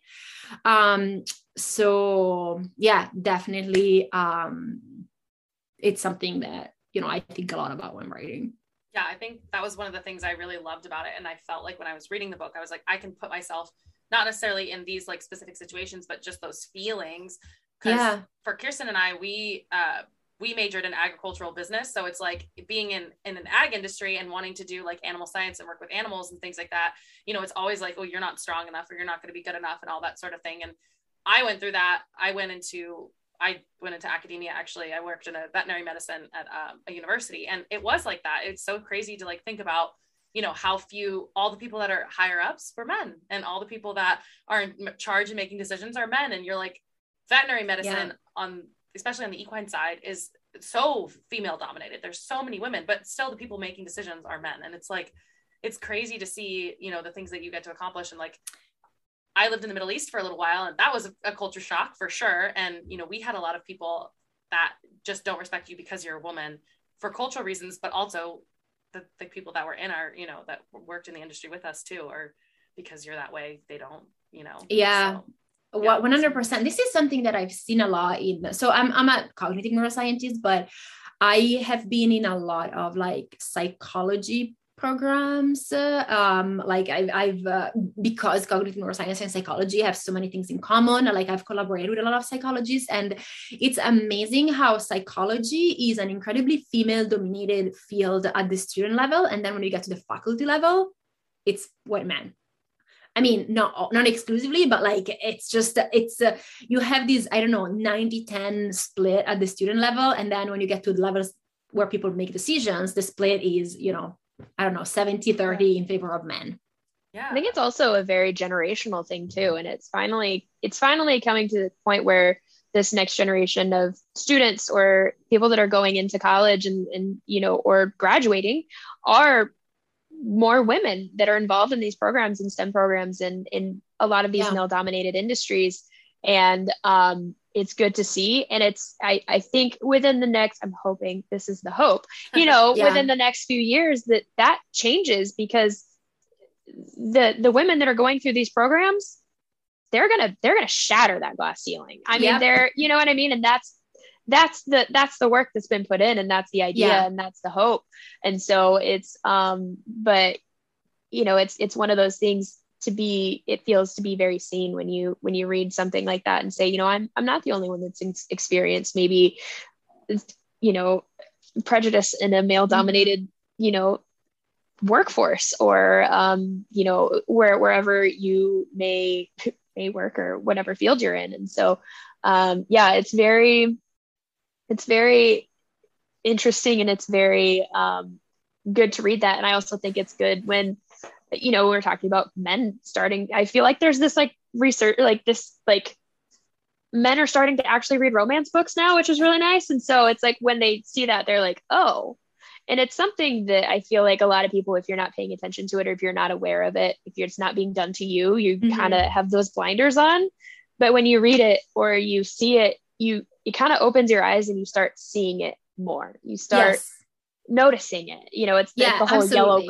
the whole yellow car thing. You don't see all the yellow cars until you're looking for a yellow car, and then you see all the yellow cars everywhere. Yes, 100. Noticing it. And so it's definitely interesting. And so I'm hoping that, with the, increase of men reading these books or reading these,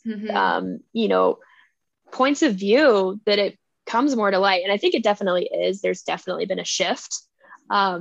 It's just, sometimes things happen and you're like, oh, 2 steps forward, like, and no 1 step back. But I know.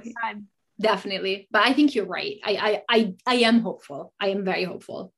Yeah. I think, and the other thing too, I remember when your book first came out, there were so many people that hopped on the internet and were like, I'm in STEM, I'm in academia, I've, working towards like all these things. And I've never, ever related to a book. And I've always been looking for something that was like talking about not only the hardships of like romance in general and like finding the right person, but also what it's like to have a full-on career that isn't, because I think, and this is no qualm to any of the regular ones like romance novels, but I think a lot of those people end up in these sort of like soft skill jobs. They're journalists, they're, in marketing, which is what I do, but like, there's never just this conversation about being in academia or being an analyst, and that's why I love The Kiss Quotient, like she's an economist and that kind of thing. You never get these ones where it's these jobs that are like part of your life, like where your career means so much. And then you're talking about, the struggles of like, I think a lot of the other thing that I think my big issue with romance novels is watching people sort of do that, where they fall in love and like leave everything else to the wayside. And, you forget that like you have a job and a career and like, all these things. And so I remember people like hopping on and being so excited to talk about something that was like STEM was going to be the forefront of, Olive and what she wanted in life and her, a huge part of her personality. And then also like, there's going to be this really great romance part of it, but he's also in STEM, Also the fact that he's so supportive. We love a healthy relationship. That we it's always nice to read a healthy relationship. But, we were talking about morally gray men earlier and how sometimes we get a little wrapped up in the morally gray men characters, but it's always so, I wouldn't say refreshing, but just so nice to read a healthy relationship where he's very supportive and he's there for her and genuinely there for her in a way that she needs, and puts her needs even above his, and helping her. I mean, Adam was such a wish fulfillment character at some point. Like, it's just he really just wants her to succeed. Like, it was just fun to write someone who just wants, he just wants her to succeed. Like, he just wants her to, like, he respects her as a scientist first and foremost. He thinks she's great. He reads her papers when like before he falls asleep, I am sure. And that was just like fun to write such a wish fulfillment character, I think. Giving lots of good advice and like being there for her. And and I love that. And I like that, it's fun to see them in the same field too. So he kind of understands her. And I think that that's where we all related as well, because a lot of us do, meet guys and things like that at work. And so you're like, you want someone that relates, but is also like in supportive. So the wish fulfillment thing is really nice. And it's nice to kind of have something that's different from traditional romance, and realizing like there's so much effort that goes into being in academia, being in STEM, how important that is. And then, not feeling heard and seen, and like having this amazing book that shows that. So I definitely felt like I could put myself in this book and like be a part of this. And it just felt very like realistic and not overdone, which was awesome. Yeah. It's fun that he has power in a way, and that he uses the power to help her as opposed to like force her to do things. That was like, I know a lot of people were like, oh, I don't love that he's a professor, or I don't know that there is a power differential, but like, again, to me, it's like a big fantasy fulfillment. The idea of someone, he is a powerful white man who could do whatever the fuck he wants, but he decides to use this power to support her. And that he also listens to her. And, as far as, she's talking about him being, confrontational and difficult to work with. And so, and him internalizing that and saying, oh, no, I kind of am. And like, I should probably not be so mean. And so, that's something too, that he respects her opinion as far as like, as, I mean, they're not necessarily peers because there is that power differential, but, in that field, and respects her opinion and takes that into account instead of being offended by it and being like, you don't know what you're talking about, where she's been in that position and she's like, no, like we need the support, and you even talked about it yourself needing that support, and so that's something you need to give to your students. And so it was so good. Chef's kiss. Wonderful. Love it. Thank you guys. These are the parts that were the most fun to write, so it's just nice to hear that they resonated. Speaking of which, what is your favorite part of the book? Definitely, I mean, it's always the sex scene. I'm sorry. Yeah. It's always the sex scene. I think for me, I laughed so hard when it came up and she was like, Olive's internal monologue, and then she says it out loud, and she's like, there's gonna just be one bed. Like, that's how it works. He's like, what do you mean there's gonna be one bed? Like, there's gonna be two. And she's like, no, there's gonna be one. And I was like, that to me led up so well. And then there's like, oh, there are two beds. And I was like, no. But no, it went so well. And I think it's really well played out. And I just laughed so hard when I was like reading up to that scene, because I was like, that was actually a lot of the like calling out the tropes that stuff that is in the book happened because the fic was originally a fan fiction, and so people were calling out, oh, is this trope gonna be there in the comments? So it was kind of like a conversation with the fandom. So we kind of all co-authored the book in a weird way, which was kind of fun, and it was fun to leave it in the final version of the book. Yeah, it felt very inclusive. Like, for us, I think as readers, and I think that's why this has gone, so viral, is because people are reading it and they're like, wait, this, like, she's listening to us, and like, this is what we wanted, and we wanted to like laugh and realize that like, this is fiction, right? It's made up, but this is the stuff that we're like, but this happens in real life, doesn't it? And it feels real, right? Because it's contemporary. So it's true. And the banter is just so wholesome and so great. When he talks about how he doesn't like chocolate, and me personally, I just gasped because I love chocolate. And so me too. I was like right there with Olive, and I was like, of course he doesn't like anything that's like sweet and good in life. But like, and then of course when he like gives her the like chocolate granola bar and she's like, after I just realized it was chocolate, and I was just like, oh, he was thinking of her, and he's just so sweet. And it was just like, it's just, it was so great and so wonderful. And so I had I think everyone, we just had so much fun reading it, and we felt so, the banter was so wonderful, and the back and forth, and the fake dating trope, and the reluctant friends to lovers situation, and and also the one bed trope, which we love, or lack thereof, one bed trope. But yeah, it was wonderful. It was so much fun to read. Thank you so much, guys. That was kind of all the questions we had. If there's anything else you kind of wanted to share. No, this was so much fun. Thank you so much for having me on. And I'm so excited that I got to chat with you and meet you, and Yeah, we really appreciate you taking the time. This was super fun. We were like so excited to get a chance to talk to you, and we were so excited to read the book and everything. So and I mean, thank you. This was really exciting. I cannot wait to.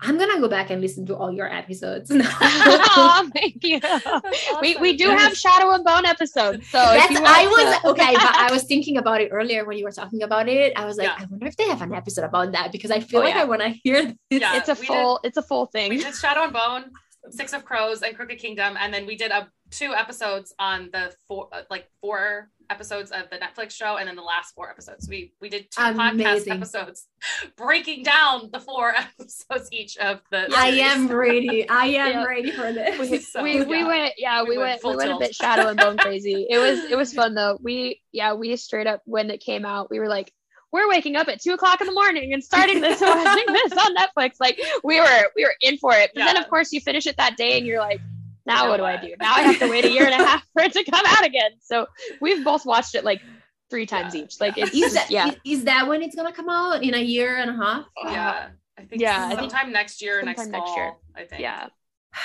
I know, it's so long. Yeah, they still haven't announced who they're gonna cast for Nikolai, and I feel like everyone on the bookish interwebs is like waiting with bated breath to like see who they cast for Nikolai, because he's just like, everyone's just, they casted it so well. And so I think there's a little pressure on them to cast Nikolai really well.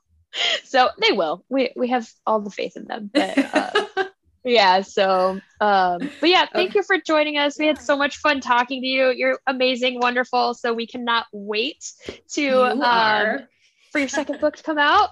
And we're so excited. Thank you. Thank you guys. Thank you guys for hanging out with us while we did our interview with Ali. Do we have any announcements to share? Yeah, so we are still in the month of November. So our November read is The Love Hypothesis, shockingly. So if you are in our book club or would like to join in, if you've read The Love Hypothesis and want to join in our discussion is on the 21st of November. So this next weekend. So if you want to join in, go to the link in the bio and on our Instagram and click on the Discord link and join in over there. We already have some pretty great conversations going along. We've sent the Adam POV out. So if you haven't read that yet, hop on over there. But yeah, so we're really excited to chat about that. What else do we have going on? What other announcements do we have? We have the giveaway going on until the end of this week. So it will end on Friday afternoon. If you guys want to go ahead and join that. If you guys have left us a review before, go ahead and send us a screenshot in the DMs. If you guys haven't left us a review, screenshot it and send it to us. And that's 2 extra entries, sharing the stories. There's tons of options for extra entries, but we've gotten stuff from Book Babe Designs, from Danielle over at Hold It There. So we're super excited. She made us something custom and I'm really excited to get that in and show you guys that. We have a book and a couple other things from Stacking Pages and Owlcrate and Fairy Loot and a bunch of just like little things. So we're really excited for that giveaway if you guys want to go ahead and enter there. And other than that, we have some Christmas stuff coming out in December and some collabs coming up. So we're really excited to share that. And that's about it. Yeah, that's all we have for you guys. Well, this month, oh my goodness, this month is over. You all have a wonderful Thanksgiving. I hope you guys have a wonderful time with your families, and we will see you in December. We love you all and stay safe out there during the holiday. We will see you all in December. Yeah. Okay, bye. Bye. Thank you for listening to the Bookish Banter podcast this week. We would appreciate it if you would subscribe and leave a 5-star review. Thank you once again, and we'll see you all next week.